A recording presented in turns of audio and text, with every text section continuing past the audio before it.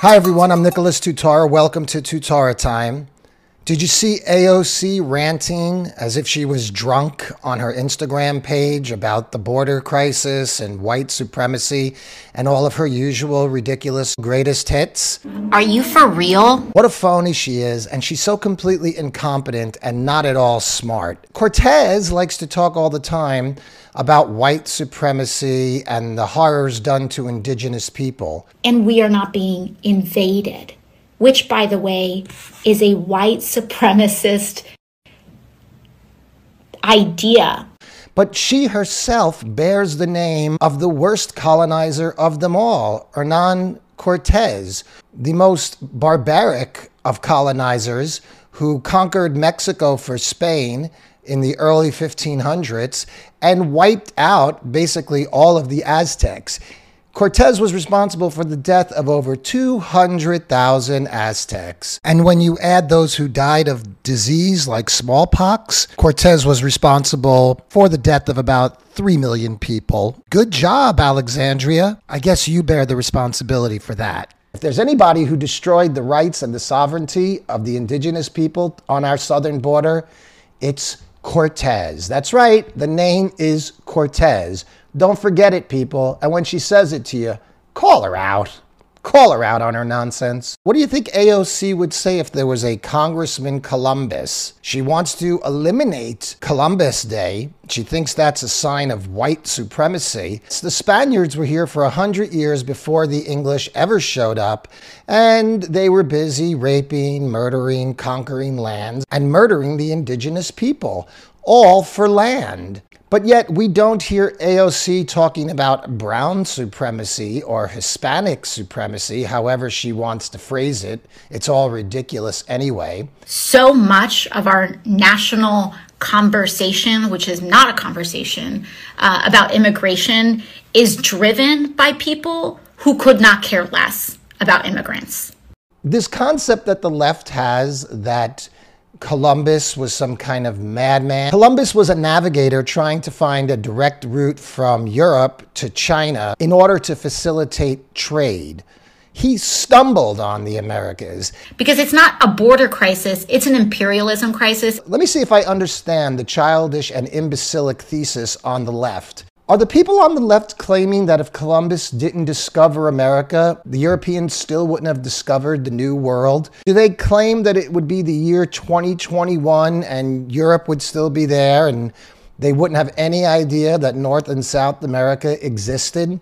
The European culture coming into contact with the indigenous people on the Americas was inevitable. It had to happen. And there was no way, human nature being what it is, it would have happened without violence, as Cortez, the chief murderer of them all, shows. Cortez killed 200,000 Aztecs, wiped out the Aztec culture. The Americas are an enormous landmass which was sparsely populated, and it wasn't organized into one nation. It was many different tribes and groups.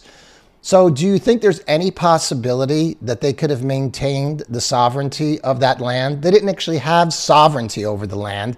They were on the land, but there wasn't national borders. Spain decided to create borders, not white people from England. Ocasio-Cortez is selling you a completely bogus bill of goods. She grew up in Yorktown Heights, which is a very upscale suburb. She's not this victim of white supremacy. She's a sitting United States Congresswoman who's using race hate to forward her political ambitions. And that is the most dangerous kind of person there is. She was born in the Bronx, and so was I. She was born in an area called Parkchester. Some of my earliest memories are shopping with my mom in Macy's in Parkchester. I'm about 30 years older than AOC. I went to Hunter College in New York City, a very liberal school, and I've been listening to somebody like AOC in class spewing her empty-headed nonsense since about the mid-1980s. Truthfully, on her Instagram post, to me, she seems like she's drunk. She's not very smart, and she has no idea what she's talking about. Are you for real? Our solutions need to be rooted in foreign policy because our interventionist history in foreign policy and history over decades of destabilizing regions drive people to The clash of the old world and the new world was something that was inevitable. It was going to happen. It was never going to happen in a peaceful manner because that's not human nature. Indigenous people fought wars among themselves, scalped people, killed people, performed human sacrifice. It's not like they were a bunch of peaceniks out there. Alexandria Ocasio-Cortez is running the oldest race baiting game possible. Her star only rises when there's hate. If she can promote and needle people into hating each other and divide people, then she's got a career. Without that, she has nothing. She's babbling on today about how it's not a surge at the border, and to call it a surge is a matter of white supremacy. Because this is not a surge. These are children, and they are not insurgents, is trying to invoke a militaristic frame. And that's a problem.